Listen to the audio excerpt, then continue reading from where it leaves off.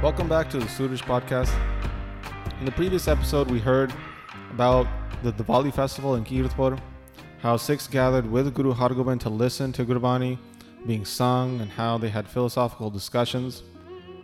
Chapter 43 now starts off again describing how Guru Hargobind would sit in the Diwan, the court session, with all the Sikhs, listening to Gurbani being sung in Rag, which just by listening purifies the mind and springs forth love of the divine. Guru Hargobind would have discussions with senior Sikhs like Baba Buddha Ji's son Pana, while other Sikhs like Jodhrai would listen in.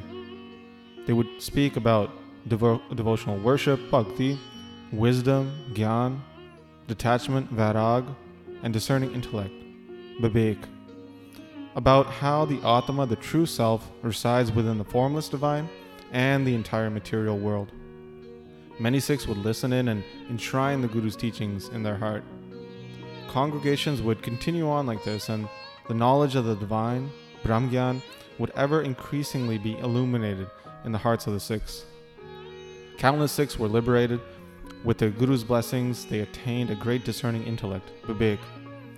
The autumn season had now passed, and winter had arrived. The cold weather spread over the area. Guru Hargobind remained in Kirtpur with a blissful and peaceful mind. His glory and fame was spread far and wide, that he had defeated the countless Turks in battle, and whoever came to fight against him was defeated. He had great love for his grandson, Harirai, always speaking nicely to him, and always keeping him close at hand.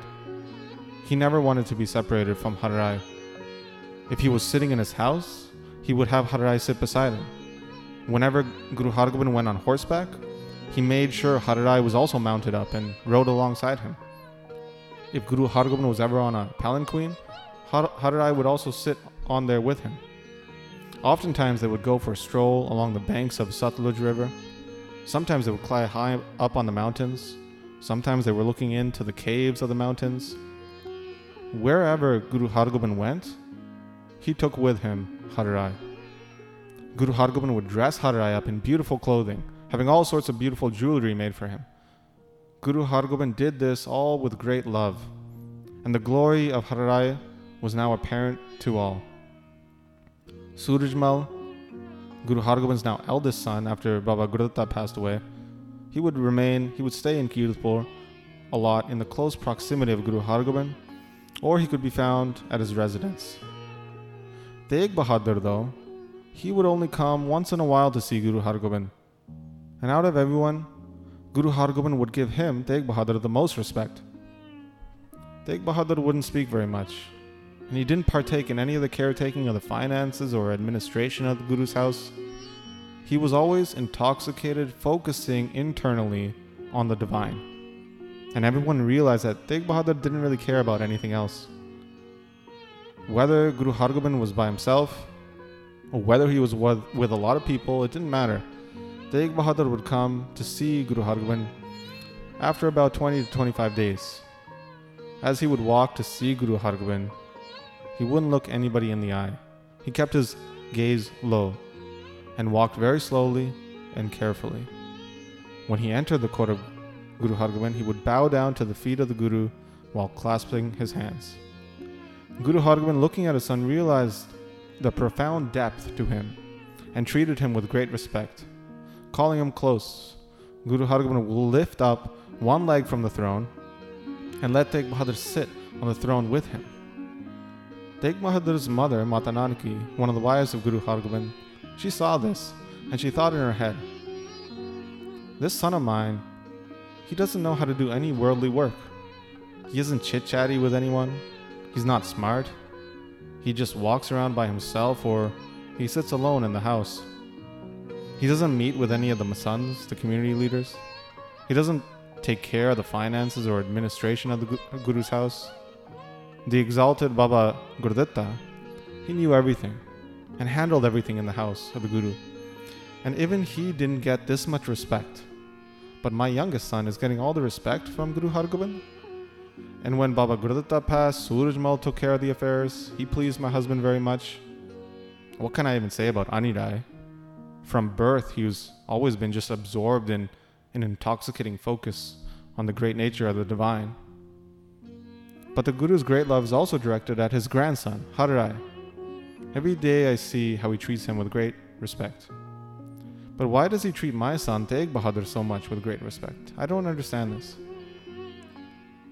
So for many days this question remained in the mind of Mata Nanaki. And one day while Guru Hargobind was sitting in his residence with Mata Nanaki in his company, Tegh Bahadur came to have the blessed sight, the darshan of the Guru. Guru Hargobind, with great respect, sat Tegh Bahadur beside him, holding him by the arm and pulling him close. Tegh Bahadur had immense respect for Guru Hargobind.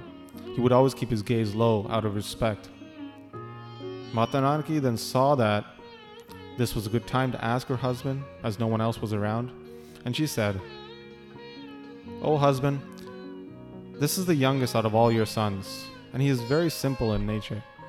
And you have older sons who take care of all the finances and administration, taking care of all the affairs, and they deserve so much respect as they meet with the community leaders across the subcontinent. But this son of mine, he doesn't know how to do any of that. He just remains by himself in his house and stays very quiet. And yet you give him more respect than anyone else? What is the reason for this? I can't make sense of it. Please bless me so I understand why." Guru Hargobind then responded saying, "Oh, you simpleton, how did you come up with that? Tegh Bahadur will be such a person with incredible power, but he will conceal it with great fortitude, cemented in his heart. There is no one equivalent to Tegh Bahadur in this world. So that is one great virtue why I give him great respect. But another is that he will have an extremely powerful son, whose radiance and might will be apparent to all. He will destroy countless enemies. He'll decapitate many enemies and lay waste to the opposing armies. He will spread the name and praise of Guru Nanak far and wide across the world. He will be a great patron of the Deg, the communal kitchen, and the Tegh, keeping a martial force and instill martial prowess in his Sikhs. So he will take birth in the house of Tegh Bahadur. All the great souls and Devtas gods will respect and pray to Tegh Bahadur. So for these reasons, I treat Tegh Bahadur with great respect and speak sweetly to him." Listening to this, Mata Nanaki was in joy. She bowed down, clasping her hands together, hearing about the virtues and praise of her son and her grandson to be, thinking that yes, my husband says only the truth, and if he says this, it will be true. So Mata Nanaki remembered this well, and when Tegh Bahadur does give birth to Gobind Rai, she is in bliss, remembering the words of her husband. So after this discussion, Guru Tegh Bahadur then returns back to his residence after spending around 45 minutes with Guru Hargobind. He bows down to pay respect to Guru Hargobind before leaving, and then enters his home, where he then retires for the night and falls asleep. So this is how chapter 43 concludes. In the next chapter, we'll hear about Bidhi Chand's plan to go visit Sundar Shah Fakir when he realizes that his life is coming to an end. So that's what we'll pick up next time. But as always, we'd like to thank those who are supporting the podcast through the Mangalacharan Patreon page.